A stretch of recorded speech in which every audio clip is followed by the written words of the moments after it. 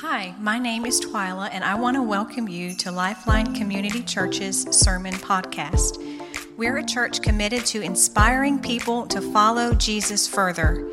We believe that everything in Scripture points towards Jesus, and no matter where you are in life, we believe everyone can find Him. When we do find Him, He leads us to a life that thrives.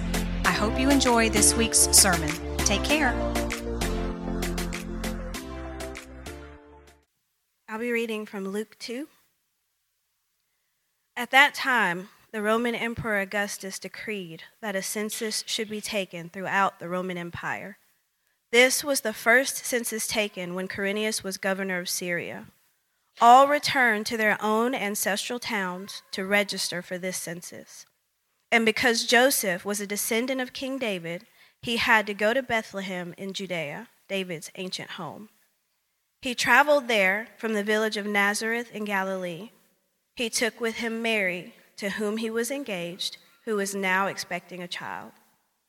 And while they were there, the time came for her baby to be born. She gave birth to her firstborn son. She wrapped him snugly in strips of cloth and laid him in a manger, because there was no lodging available for them. That night, there were shepherds staying in the fields nearby, guarding their flocks of sheep. Suddenly, an angel of the Lord appeared among them, and the radiance of the Lord's glory surrounded them. They were terrified, but the angel reassured them. "Don't be afraid," he said. "I bring you good news that will bring great joy to all people. The Savior, yes, the Messiah, the Lord, has been born today in Bethlehem, the city of David. And you will recognize him by this sign. You will find a baby wrapped snugly in strips of cloth lying in a manger." Suddenly, the angel was joined by a vast host of others, the armies of heaven, praising God and saying, "Glory to God in the highest heaven, and peace on earth to those with whom God is pleased."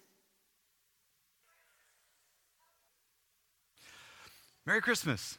There we go, yeah.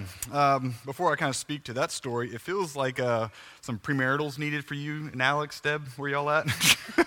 Alex, I was just like, oh man, I love those people. They make me laugh so hard. But you think about that story. That's a pretty controversial story. Let's just kind of say what we just heard. A king that would rule the world is born in a dusty, forgotten place of the Middle East. And kings, magi, people that have high position, come to a place to give gifts to announce his kingship. That is a very controversial thing. Not only that, he's called the Messiah, the one that's going to save everyone and everything. That's a pretty controversial thing. And the thing about Christmas, it's not void of controversy. If you've been around any type of Christmas, there's a couple of controversial things, and I wanted to quickly divide the room because, Merry Christmas, on some controversial things. So here's a few controversial things. Here's the first question for us. Elf on the Shelf. Creepy or cute? Raise your hand if you're creepy camp. You are Christians. Y'all are real believers. But, chance, okay, for those that are in the cute, fun kind of category, is this a cute thing? Yeah, I hear you. Okay, well, loud and proud. That's great. All right, let's, kind of warming up. I like that. How about this one? This was my favorite one. Die Hard. Christmas movie or not? Yes. Every Christmas, baby. Every Christmas. It ain't Christmas until you see that guy fall off the skyscraper. Okay, how about this one? Here's the next one. In recent years, this has kind of changed a little bit with the movies that have come out with this, because when the first movie came out, this was clear. And then the next one came out with Jim Carrey, and then it was not so clear. And then the most recent one is just like, well, maybe he's a good guy. So, The Grinch, victim or villain? Raise your hand if you're in victim camp.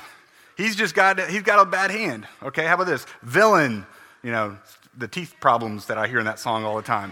Okay, so that one. Here's the one. This has divided families for years. This has been pain in your families, and y'all have argued about this year.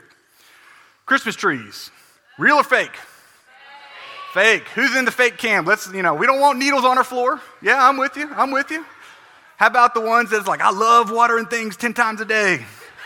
Yeah, real Christmas trees.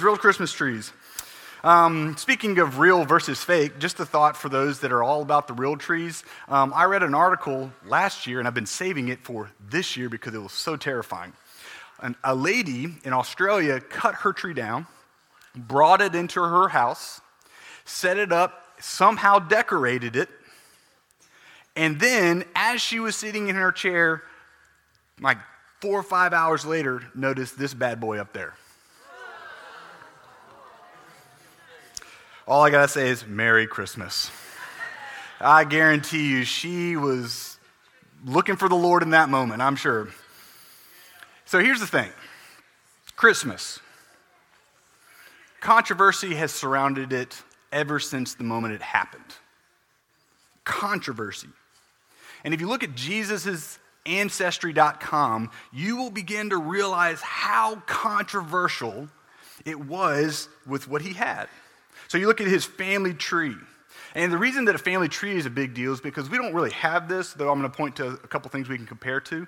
That in his family tree, it was you would always highlight the best parts. Like, this is that person, here's that person. But if you start running down the list of Jesus' family tree, you begin to realize that there are some people in there. Because here's the thing. When it comes to your family tree, and it comes to my family tree, what we tend to do is we highlight all the winners. And we try to make sure those losers are pushed to the background. That's what we do. And what I mean by that is we don't talk about that uncle that robbed Arby's and is now in prison.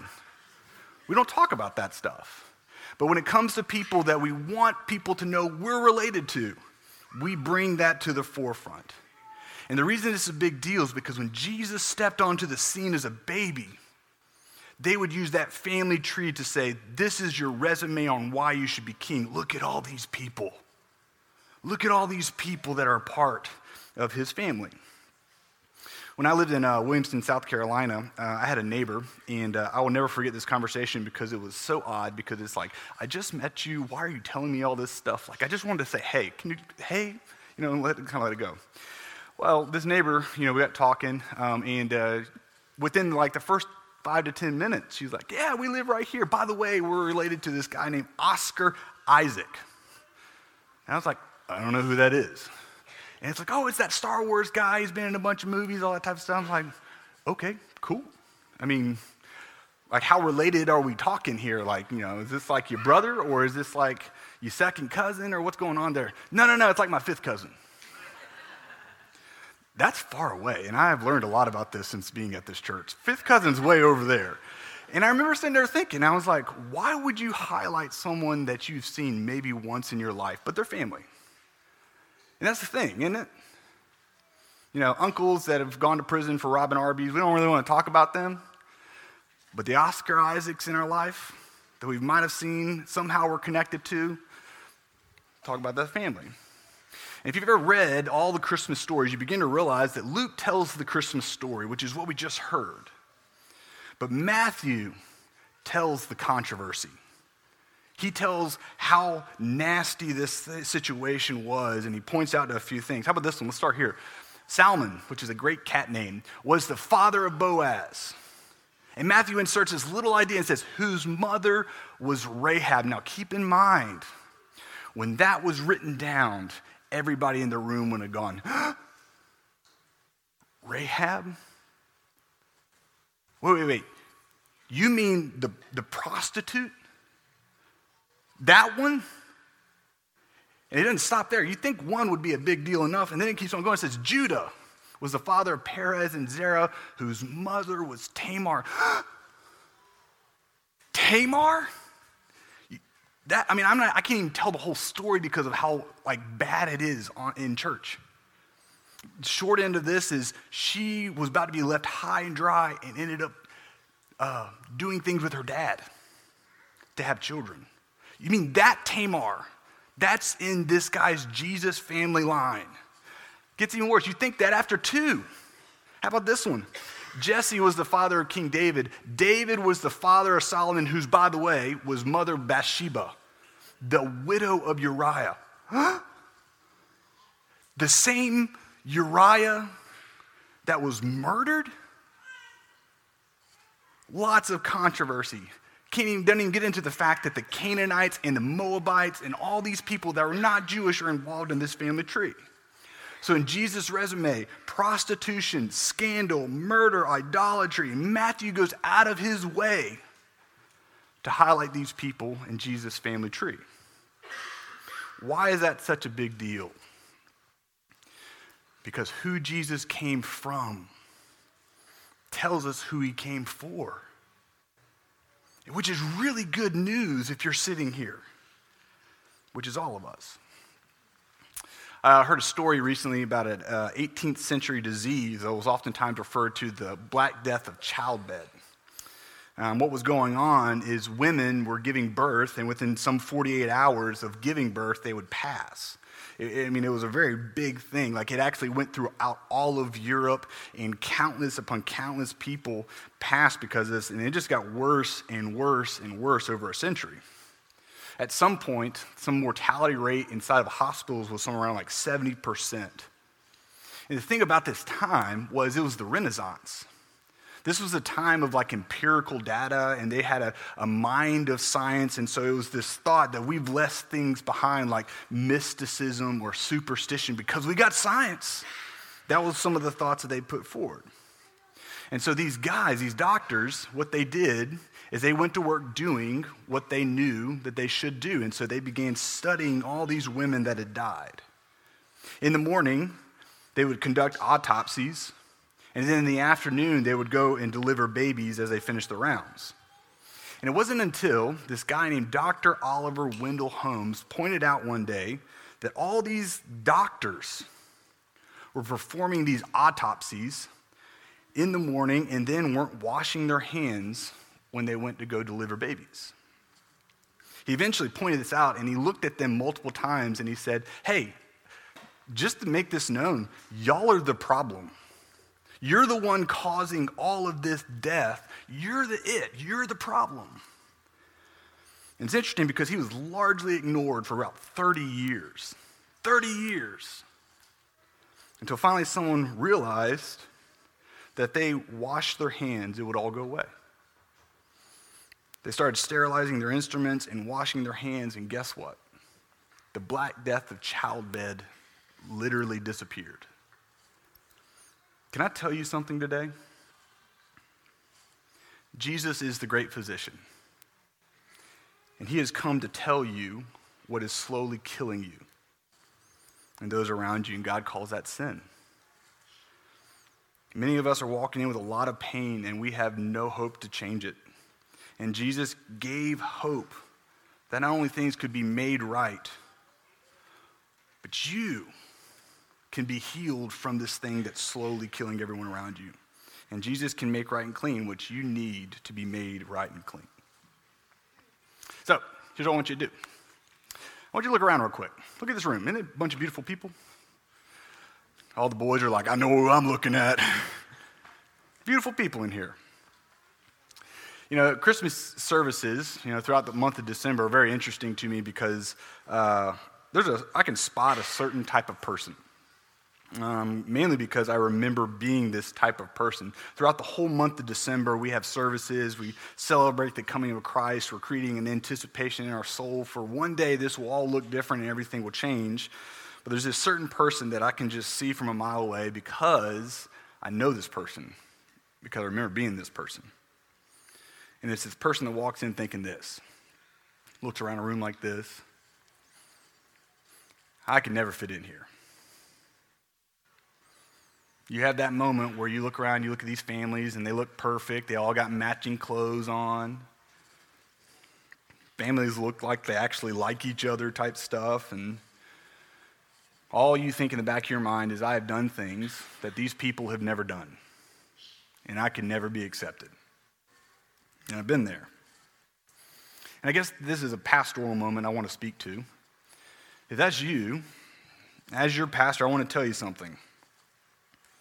I know some things about these people. And if you knew the things that I knew, you wouldn't be sitting as close to some of these people. Why do I say this? Here's what I know about the people you're sitting next to. They've lived lives that have gotten them kicked out of schools. They got foul mouths, they've had affairs and more divorces than you can count on one hand. They've partied in ways that they couldn't remember where they were the next morning. They've been addicted, dependent on substances and bad relationships, and you are sitting next to parenting failures, people that have spent time in prison. But here's the one thing they all got in common, is they allowed God to change them. You're sitting next to redeemed lives that aren't what they once were and are becoming what they will be. And it's not because they were good people that God rewarded. It was because they realized one crucial detail. They were sinners, and they needed to be saved. They realized they were killing themselves and everyone around them, and they listened to what Jesus had to say about sin. And here's the thing. Christmas reminds us in subtle ways of this reality. We can't save ourselves. Here's how this plays out. Broken marriages, you realize you can't fix it. That kid that's just gone astray, you realize you can't fix it. Those bad decisions that have gotten you where you are today, the self-destruction, the self-hate, whatever you want to fill in there, we realize we can't actually change it because we can't heal ourselves from sin. This is why you need a Savior. Which is why we're here, right? We gather not for us, not for cute stories and all this mess and all that stuff, though it's a lot of fun. And I think Christ wants us to celebrate and have fun. But we gather in here because we realize there's a need that I can't fix. And Jesus stepped down from heaven as a bloody baby to be bloodied again on a cross for you and I, so that our lives could change and look different from starting points of here and into heaven. So the most important question I could ask you today is this one. Have you had a personal Christmas? Have you had a personal Christmas? And here's the opportunity. I know families walk in this time of year. At the end of the service, you're going to get one of these bracelets. And it just simply says, God is with me. It's an opportunity for you to walk into the new year trusting the reality that God did the most controversial thing, which he stepped down from heaven and stepped to you and I. Merry Christmas. Merry Christmas. One of my favorite times of the year is this service. Because it's this moment, the best way I can describe it is no matter our background, no matter our life, we get to celebrate through a symbol what Christ has done in us. And as the band comes up here, I'm going to explain what's happening here the next moment. Churches for the next 24 hours are doing this thing called a candlelight service. And what it means is simply this. You were once in darkness. And my prayer is that you would realize how dark your life is more and more, because that means you're leaning into how bright Christ is. And to symbolize this, we start with one candle, and it's to point this out. There was one light that stepped into the world in complete darkness, knowing you, knowing what was coming for him. For 30 years, he sat quiet till that moment